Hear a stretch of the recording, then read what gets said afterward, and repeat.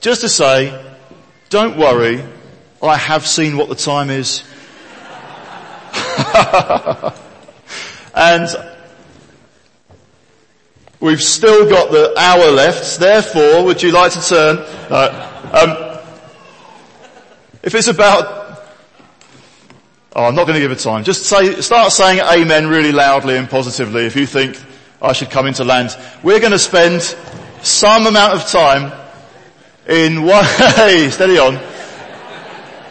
Corinthians chapter 3, which I'll read for just a moment. This is kind of stepping aside from our current preaching series, which is near its conclusion anyway, or one of them at least, in the Psalms. I'd like to speak on 1 Corinthians 3, which I'll read, and then we'll get into for a little while. It says this: Brothers, I could not address you as spiritual, but as worldly, mere infants in Christ. I gave you milk, not solid food, for you were not yet ready for it. Indeed, you're still not ready, you're still worldly. For since there is jealousy and quarrelling among you, are you not worldly? Are you not acting like mere men? For when one says, I follow Paul, and another, I follow Apollos, are you not mere men? What, after all, is Apollos, and what is Paul? Only servants through whom you came to believe, as the Lord has assigned to each his task.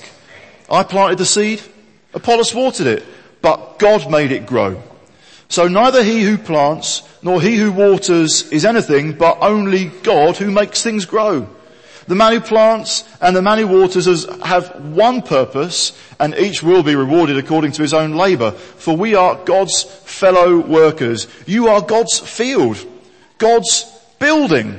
By the grace God has given me, I laid a foundation as an expert builder, and someone else is building on it.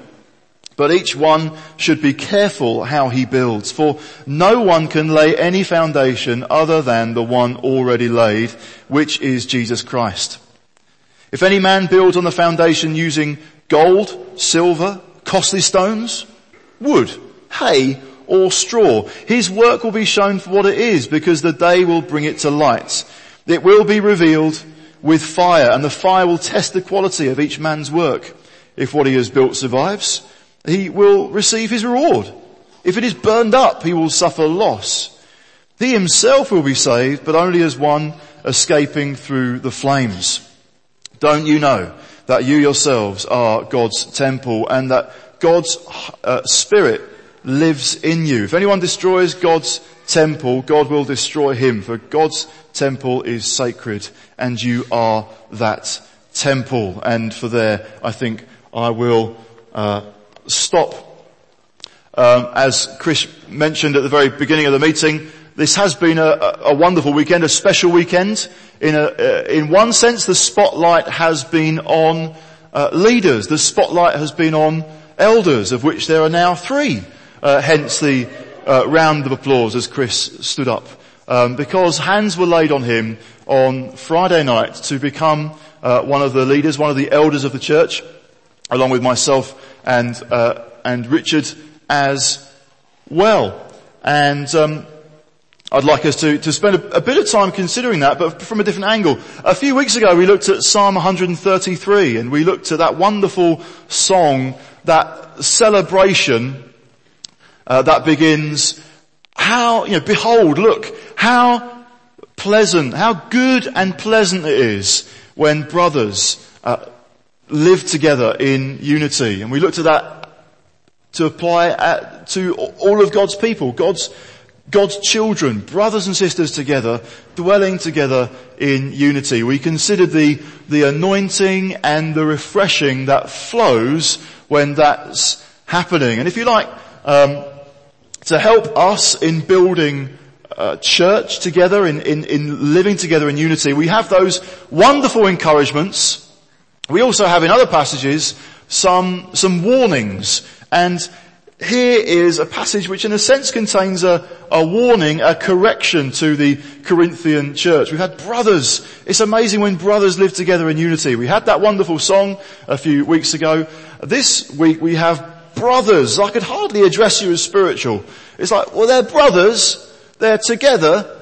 They're part of a people calling themselves a church, following God and believing in Him. They are in Christ. God has given them new life. God has caused them to be born again into a new hope and to receive forgiveness and to receive His love and to be together as a people, but something's not quite right. Brothers, I could hardly address you as spiritual, but as worldly. Or perhaps a better translation would be as fleshy. You're not kind of behaving in a way or living in a way that is demonstrating the fact that you are a spiritual people. You're still living how you used to live. And this is evident in a couple of ways. One, by their diet.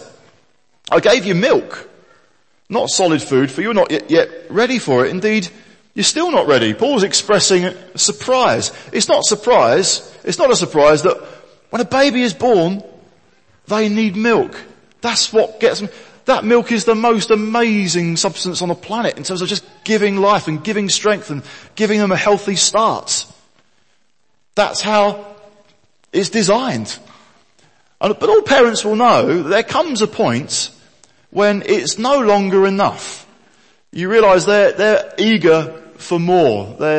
They're strengthening, they're growing, and so that's going to be reflected in their diet. And so you start pureeing strange things and adding in baby rice and starting to try them with different foods, and then finger food, and they try broccoli, and eventually, before too much longer, don't know why broccoli, but that's what came to mind, after a while they're eating what you eat. You don't have to digest it for them now. They are eating obviously healthy, nutritious food. Paul's expressing surprise then. Well, you haven't seemed to move on in the way that I'd expect. It's like you're still only ready for milk, something that someone else is digesting, someone else is putting into you. And you haven't moved on. And that's evident in a second way, not just in their diet, but in their behaviour as well. How are they behaving? They're squabbling, there's jealousy, there's quarrelling, and in particular, it's quarrelling about who they follow, about which leaders they prefer, Paul or Apollos. And someone's written in a commentary on this book, one of the major failures of the Corinthian church was its wrong view of leadership. In that regard, he's saying, look, you're still babies, you're still infants, you haven't moved on, you haven't matured. So just to say at the outset, I don't know whether I should say it's about halfway through now, but at the outset, we're looking at this not because City Church Sheffield is in the same points, at the same level of maturity. I thank God for the healthy togetherness and a healthy view of leaders that exists amongst us in this church. So we aren't babes in that sense. Nevertheless, it's possible for any of us to regress, to take a backward step. This sometimes happens even for grown-ups when they get back together, maybe some big special family do or Christmas, and you're all back under the same roof again just for a few days, even though you're all grown up, you're living elsewhere, you've all gathered, we've all gathered to celebrate, and mum and dad are there, brothers and sisters are there, in-laws are around, kids are there as well. And then sometimes in those moments we can start to regress. We can start to go backwards and behave like we used to. And this can be in moments where it's like, that's not fair. Pudding, flashpoint. That's not fair. She always got the bigger piece. Daniel, they're all the same size. And you're 35 now.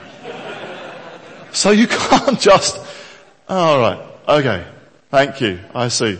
And sometimes it happens and we kind of just wake up to the fact, I think I've just regressed, I think I've just gone backwards a step. Sometimes that can happen to mature believers and to mature grown-ups. And it's in that way I want to just say, well, what's a healthy view of leadership? In this chapter in Corinthians, we kind of get the impression that for many of them, it had this kind of haze almost of celebrity. So I follow Paul as if he's the absolute best. He's the one. No. What you've got to understand is all that Apollos brings. No, I follow him. He's the guy for me. He's the one on the pedestal. So I'm listening to him. No, you don't want to listen. And so there's this squabbling taking place. It can be like that. And actually in our culture, sometimes that's what comes across. We get fed all the time a diet of celebrity, so that when we consider leaders, we can subtly or subconsciously still have that in mind. The guy or the girl who's up there, who's elevated above everybody, on a stage, all the lights are pointed to them, they're the special one, and they're worthy of admiration, and we kind of bow before them. Perhaps. But actually I think in British culture, possibly there's more a case of actually reacting to that and being irritated by that. So maybe we're not kind of likely to err that direction. We might kind of go a slightly different direction and just shrink back. Be a bit wary, bit suspicious. In a sense, we're still kind of putting the leader up on a pedestal and saying, well, you should be amazing, but I'm expecting you to fall any moment. I'm expecting you to make a mistake. I'm not getting too close. Oh, so you think you're better than we, just the ordinary one. So we can think in the life of the church this weekend, we kind of put the spotlight on leadership. Nevertheless, it's important for us to look at this chapter and other parts of scripture as well, to understand what is it that really excites us and how to relate. 3 pictures, really quick, headlines only.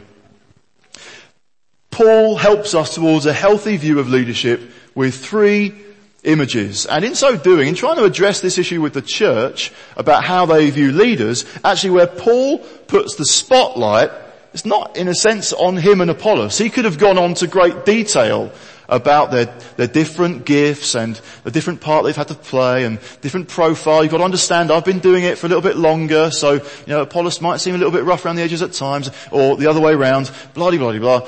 He doesn't do that. He puts the spotlight on God, and he puts the spotlight on what God is doing in the church. That sets the tone. He describes the church as God's field. That's the first picture. God's field. God brings new life. God brings seed, and that seed springs up. And so the church is a place of new life springing up that he's in charge of. He causes it. We see it a number of times between verses 5 and verse 9. God made it grow. God gives the growth. God is at work, in other words. God is the active agent in everything that's happening. He's doing something. So when we see 2 people get baptized, we can just see it as 2 people getting wet with their clothes on. I think, well, just interesting, symbolic, slightly bizarre if you've not seen that happen before. I think it's just a human religious activity. No, we see it through this image. No, God's been at work. God's done something. God's come into 2 people's life and they've got saved. They've received his forgiveness. They're relating with him. They're knowing him. They're responding to what God is saying to them. And so that's what Paul does at the outset. He says, look, God is at work. He says, as he goes on to elaborate on that, he says, look, therefore, see that God is aware of absolutely everything that needs to happen. He allocates different roles, different tasks to different people. He knows what's needed. He knows the different tasks that are involved. God is interested in producing a crop. So he says to somebody, would you sow? He says to somebody else, would you irrigate? Would you kind of water the ground? Sowing and watering are essential. They're not actually very technical. They don't need necessarily a PhD. Now, you can bet now someone comes up to me afterwards, I've just moved to Sheffield to do my PhD in irrigation. Great. I hope it goes well. Nevertheless, for the purpose of looking at this scripture and the passage at hand, it's not really, really difficult. What's amazing is what God is doing. He gives the growth. He allocates these different roles. He rewards the workers. And so when Paul writes about himself and Apollos, what does he do? He says, what is Apollos? What? Doesn't even say who, just says what. We're just things, he's saying. We're just servants. He uses a word that in Romans chapter 16 is used of Phoebe. Here it's used of Paul and Apollos. Elsewhere it might be used of Timothy. He's not kind of saying, what you've got to understand is, here's the flow chart, here's the kind of organisational pyramid. There's somebody at the top who's like a CEO, and then kind of down from him there might be a couple of assistants, and they fan out lots of tasks and they tell the people at the bottom what to do. And if we just come with worldly human thinking, we look at the life of the church and think, well, that's what it's like basically, isn't it? There are guys at the front, they're at the top, everything else fans down. And if you're welcome just to be ordinary punter down here somewhere, at the bottom. Paul is not saying that. I'm getting too carried away. Paul is not saying that. He's saying, look, we're servants together. We do different tasks, but we're fellow workers. Actually, what Apollos does is just as essential as what I do. We're in it together. We've got one purpose. He says, the Lord will reward each and every worker. Interesting that, on the basis of their work. Not necessarily what they produce. There can be some worker, there can be some Christian leader, there can be some Christian, and they are working hard for the glory of God and not seeing a great deal of fruit. For years, for decades, just pouring their life in, pouring themselves in, watering, sowing, looking to bless and not seeing much grow as a result. And God rewards that person for all their labour. Someone else comes in, doesn't have to work that hard at all. But it's just, in the scheme of God, it's just that time when it's ready to bring in the harvest. And a couple of days, ta-da, we're done, wow! And we go to the person who's got all the success. You're the anointed one. You're the impressive one. You're right at the very top. God says, no, we're in it together. Paul says we're in it together. Don't try and kind of bump me up and knock Apollos down. Don't try and kind of elevate Apollos and disregard what I've done. We've just done what God's called us to do. So in the life of the church, how do we view those who lead? It's got to be in that way. We're not interested in titles. We're not interested in special car parking spaces that are just available for us. We're not interested in just a hierarchy. Sometimes that's the sort of thing that we feel can give us security. I want to know who is it who can tell me what to do, and I want to know who can I tell what to do. Where do I fit in this big pyramid? No, forget it. We don't want to slip back into that way of thinking. We don't want to regress in that way at all. We just want to honour what God is doing through different people, the part they have to play, the gift that they have to exercise. It's not about promotion, advancing a career. It's not competing for prominence. It's not trying to grab the spotlight or the limelight. It's just, let's be excited by what God is doing. The church is God's field. He is producing a harvest amongst us. It's right for us to celebrate this weekend what God has done in this church in growing our eldership team by one. But let's be excited about what God is doing, causing life to spring up amongst a massive company of people who know that God is good and He's at work. Amen. Second point. The church is God's field. The church is God's building. See that in verse 9. We are God's fellow workers. You are God's field, God's building. He just moves on to a new image. And in this one, rather than emphasizing, look, God is at work, when he comes to consider the building, he's saying, Jesus Christ crucified is our foundation. The church is not built upon any other personality. The church is not built on Paul. Paul can describe himself as a master builder or an architect. He has this vision, he has this blueprint, if you like, in mind of what God wants to do in the church. And he can describe himself as a master craftsman. Nevertheless, it's not built on him.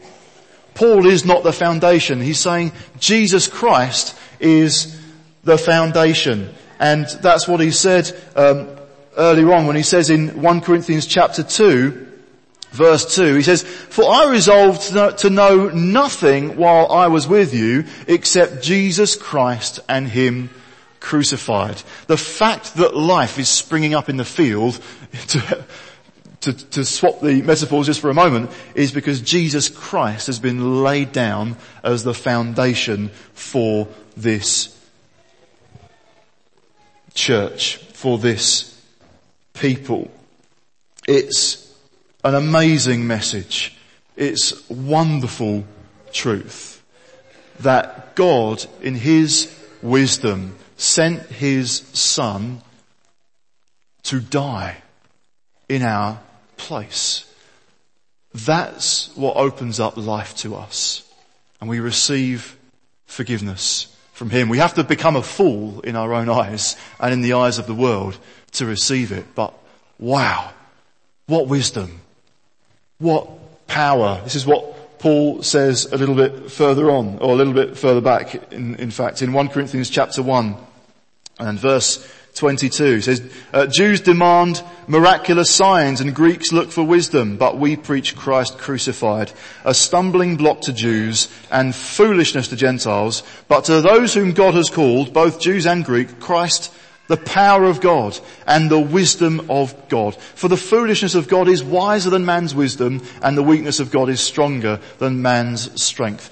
The cross of Christ totally turns on its head the way the world thinks.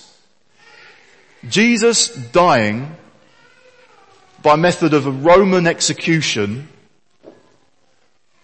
looks like utter defeat. Looks like complete failure and weakness, uselessness and emptiness.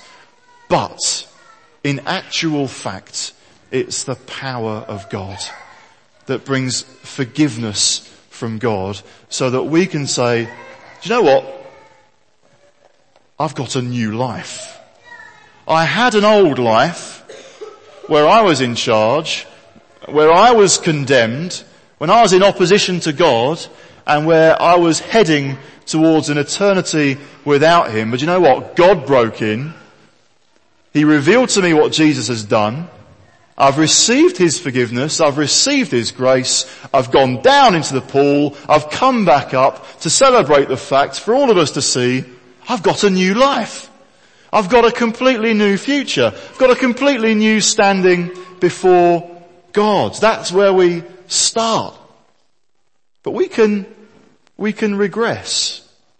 We can thank God for this wonderful gift of grace that we've received in Jesus, but we can start to go backwards in our thinking. It says in Isaiah 53, he was like one, talking of Jesus, from whom men turned their face away. And even now, for us, maybe if you've been walking with God for some time, there can still be that reflex to think, I want to turn my face away sometimes. Because to really look at the foundation, to really look at what Jesus has done, it's uncomfortable. I know it doesn't look wise, doesn't look powerful, doesn't look impressive. And that's what we're built on. That's what the church is built on. Goodness me. And sometimes we prefer to turn our face away, find other images that are more pleasing, more impressive, that maybe will kind of appeal a little bit more to the world and their way of thinking. So no, Saviour of the world died on a cross. And that's what the church is built upon. And that image of being God's building reminds us as well that the church is very much a work in progress. The foundation is laid, but there's now building work to take place. Paul's warning to us is be careful. Be careful how you build. What are you building with?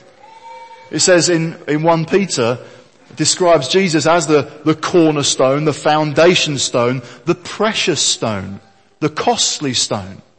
And we're being encouraged here to build with costly materials that will stand the test. When the day of judgment comes, when fire comes, it will reveal, those precious stones just get refined. They don't vanish. They don't get consumed.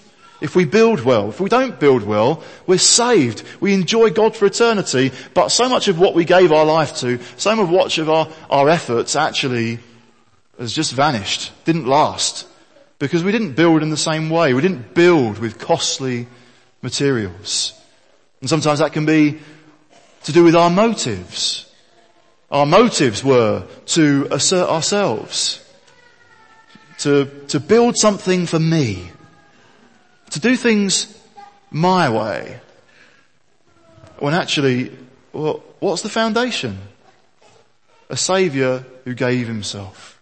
A Saviour who laid down his life. So if we're going to build, if you're leading something in Life This Church, you are helping us to build.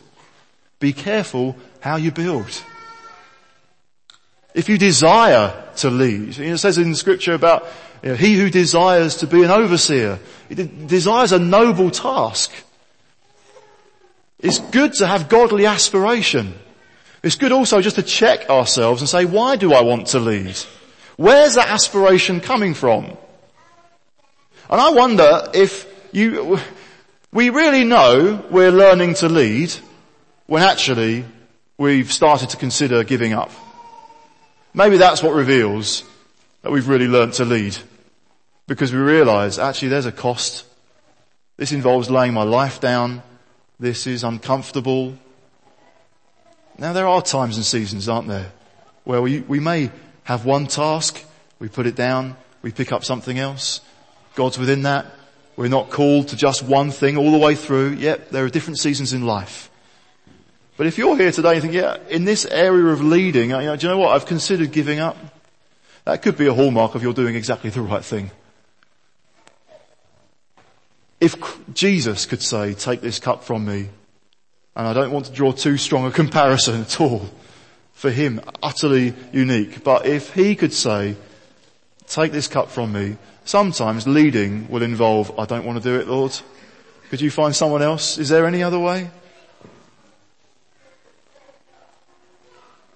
And we come back again to consider, actually, I've got to lay my life down. I've got to lay my life down. That's what we're called to do. We're called to serve. What are Apollos and Paul? What are they? They are things. They are servants. They've got a task. They're fixed on God, on his activity. They're fixed on Jesus too. You should start saying amen quite a lot for a whole number of reasons. And just very lastly, and perhaps briefly, we're reminded in this scripture as well, not only is the church God's field where God is active, not only is it a building where Jesus Christ has been laid down as the foundation upon which we build, we see the nature of that building as well, that you are God's temple. Don't you know? Paul says any number of times in this letter, if you knew, if you remembered, that might help you love each other a bit more. Because one of the issues in Corinth is they'd forgotten the fact that actually we don't now go to a temple. We're not interested in bricks and mortar. It's not a case of gathering to a special building and encountering God in the special sanctuary. It's like, no, we, the people, are the temple. God dwells in us. And sometimes what was happening in Corinth is people are just having a go at each other. People are squabbling. People are jealous. People are arguing. There are divisions. There's hostility. People are overlooking one another, not listening to one another, ignoring one another. And Paul's saying, don't you know You yourselves are God's temple. God's Spirit lives in you. If anyone destroys God's temple, God will destroy him, for God's temple is sacred. The church of God is special because He lives there. And sometimes when church feels like a bit of a building site, it's a work in progress. Everything isn't utterly perfect and polished. It's not the finished article. We can start just whatever our role, whether we're leading in some capacity or not, we can start to get irritated with one another. And at that point, we need to remember, they might be irritating. They might have wound you up. Their motives might not be perfect. But God's Spirit lives in them. Take care. Build them up. Love them. Let's lay our lives down for one another. Let's kind of see leadership in the right way. Let's have a high view of God and what He's doing. The reason we're excited this weekend is because of what God is doing amongst us. Oh, it just so happens we've grown our eldership team. But what really excites us is God in the house. God amongst His people. What really excites us is Jesus having laid down His life. What really amazes us is His love. What really amazes us is that He dwells amongst us by His Holy Spirit. Therefore we're going to be careful. Therefore we're going to love one another. Therefore we're not going to lift leaders up onto a pedestal and think either celebrity or, well, be careful. Join a church if you like your mates, but don't, leaders are in a different category. Well, we've just been given a different task. We've all got different tasks to play. We don't have like big badges and labels. We're brothers. We're together. We're family. We're for each other. We're ordinary. We're just servants. And we're together seeing what God wants to do in this church, in this city, at this time.